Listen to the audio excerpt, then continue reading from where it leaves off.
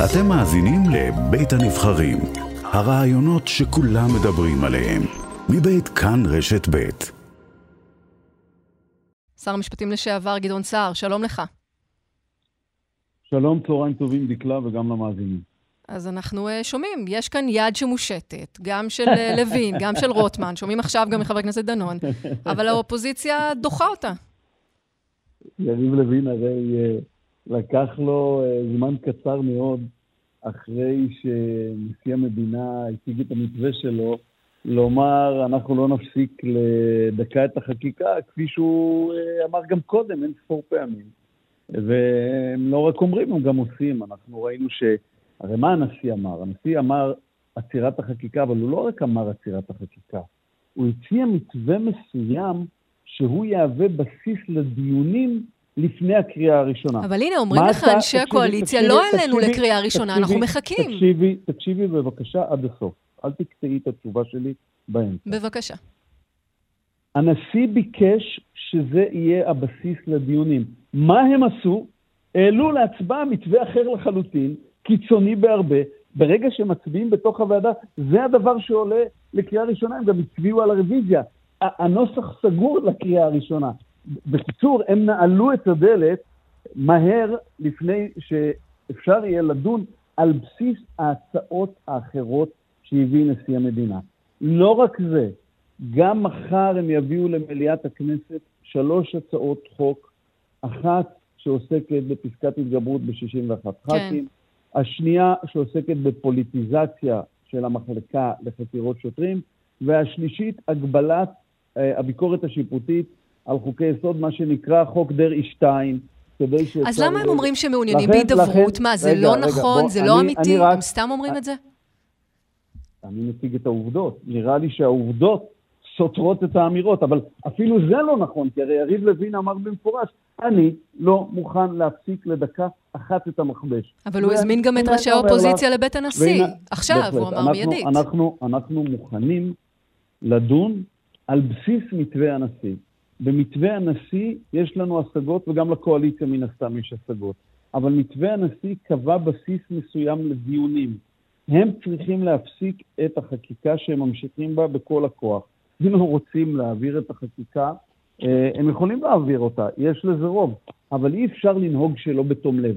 לא יקרה שום... הם נוהגים שלא בתום לב עכשיו? זה מה שככה אתה מפרש את המעשים. חד וחלק. אם הם מביאים 3 הצעות חוק מחר למליאת הכנסת, 3 בנושא הזה, מה זה מצביע? על רצון להידברות או על רצון לנצל את הרוב הפוליטי, להביא הצעות קיצוניות, אגב, שיעברו אחר כך ביקורת שיפוטית בבית המשפט העליון בשבתו כבג"ץ. אתה יודע, זה מאוד מעניין, אני שומעת את הדברים שאתה אומר, ואני חושבת על זה, אתה היית שר המשפטים, הרי גם אתה חשבת, קידמת אפילו מהלכים לרפורמות משפטיות, אתה קידמת ממש לפני סוף הקדנציה שלך את העניין של שימוע למועמדים לעליון, שעכשיו מדובר במסגרת הרפורמה של לוין ורוטמן.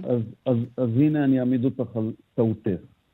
חצי נכון, חצי לא נכון. מה החצי הנכון?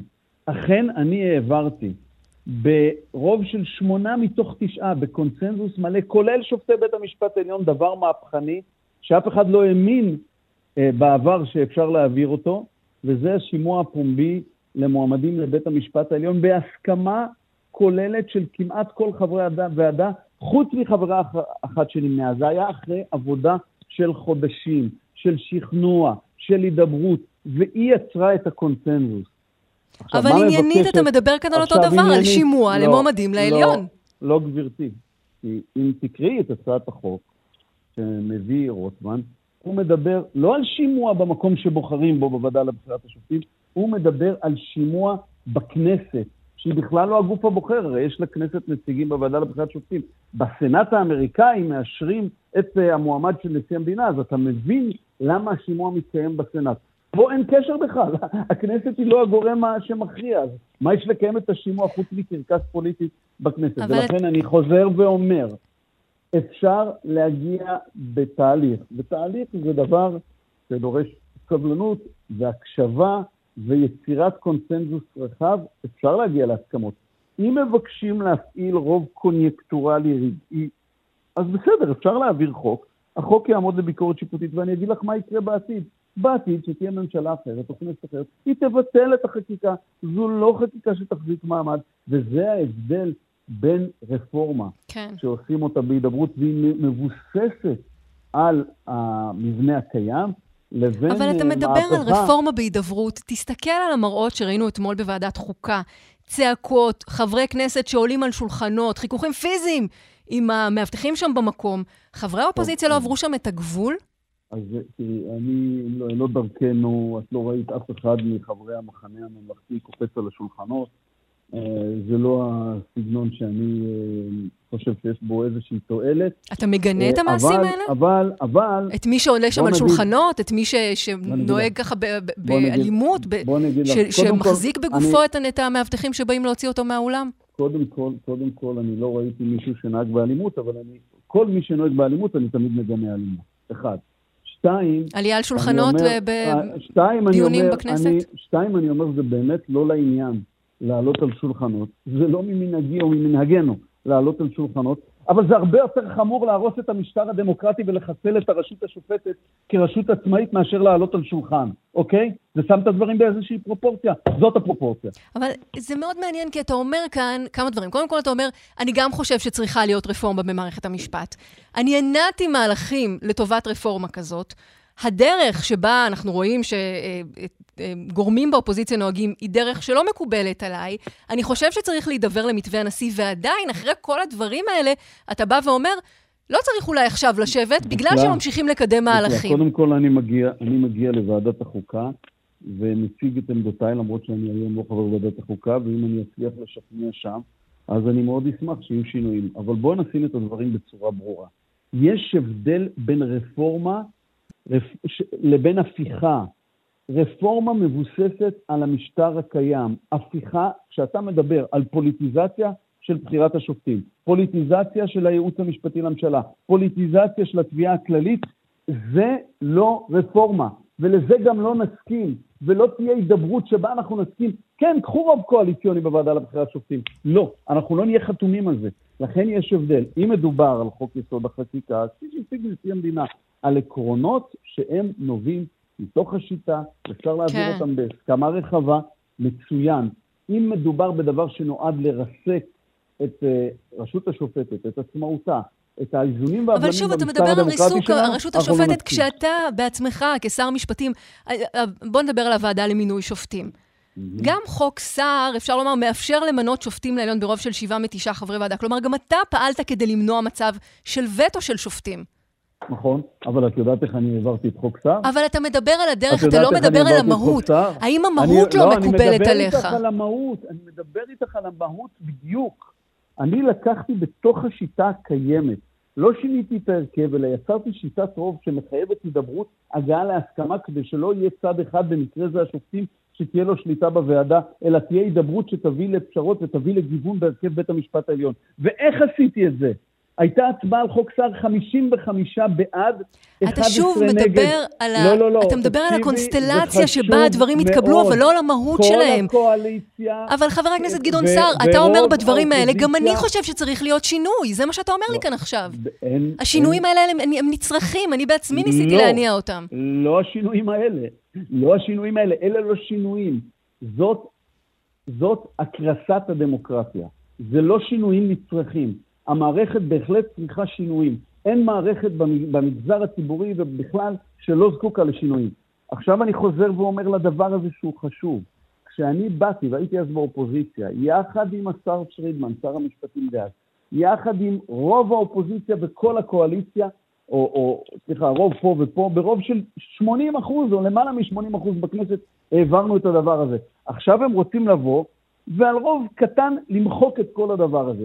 זה פשוט דבר הזוי.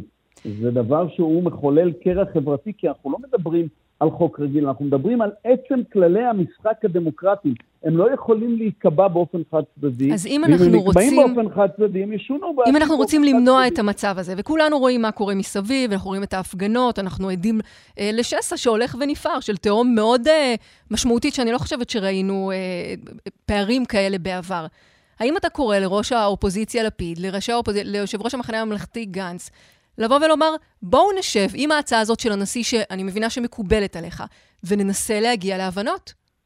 על פי הצעת הנשיא שיש לה עקרונות. 1, הפסקה של החקיקה.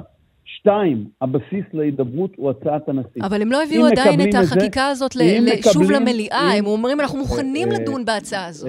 הם יביאו אותה בשבוע הבא, אתה יודע, איך עובדים עליכם בקלות, פשוט הם לא יכולים להביא מיד אחרי שהם מעבירים את זה בוועדה, מטעם פשוט. כי בשביל לעשות את זה צריך פטור מחובת הנחה, ועל תיקון לחוק יסוד, זה דבר שאחר כך, כשהחוק יעמוד לביקורת שיפוטית, יעמוד נגדם. אז הם אומרים, כן, אנחנו מחכים, הם יביאו את זה בשבוע הבא. אז אתה אומר, בעצם גדעון סער, שכל הדברים האלו שהם אומרים, הם לא כנים, הם לא באמת רוצים להגיע לפשרה, לא באמת רוצים להידבר. אני אומר שדבריהם הם דברי נוכלות, אחיזת עיניים והונאת דברים.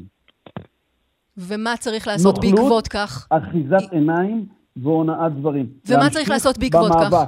להמשיך ביתר תוקף במאבק, וכמובן שיש לנו גם חלק פרלמנטרי, אנחנו נקיים את החלק הפרלמנטרי, אנחנו נגיע לדיונים, אנחנו נציע את ההצעות שלנו, אנחנו נציע את האלטרנטיבות שלנו, אבל זה לא באמת דיון אמיתי, אנחנו רואים שזה דיון סרק, ואף על פי כן, גם בזה אנחנו משתתפים, כי אנחנו חושבים שיש לזה חשיבות. זה מעניין, כי ככל שזכור לי, דווקא חברי המחנה הממלכתי הציעו להיות הגשר, לבוא ולהיות מי שיתווכו אולי במאמצים להגיע להבנות בעניין הזה של הרפורמה. אנחנו היינו ראשונים שהציעו את זה, אז ההצעות כבר לא בתוקף? יום אחרי המסיבת עיתונאים של יריב לוין, ואני אספר לך אפילו עוד משהו. כשהייתי בחפיפה עם יריב לוין, הוא אמר לי, אני הולך להביא קרוב כזה, אמרתי לו, למה שלא נשב ונדבר קודם, לפני שתביא? הוא אמר לי, אחרי קריאה ראשונה. נו, אז עדיין לא הייתה קריאה ראשונה. בסדר, אוקיי, אז עדיין לא הייתה קריאה ראשונה, תקשיבי.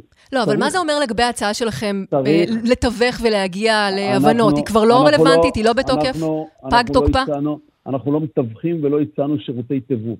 בכל שלב אנחנו נהיה מוכנים להידברות עניינית, על פי מתווה הנשיא. דהיינו, עצירת החקיקה, הם מחר מביאים, כמו שהזכרת, 3 חוקים נוספים, עצירת החקיקה ושיח שמבוסס לא על עקרונות התוכנית להרס המשטר, אלא על פי העקרונות שהניח נשיא המדינה. תהיה הסכמה לשני הדברים האלה, יהיה שיח.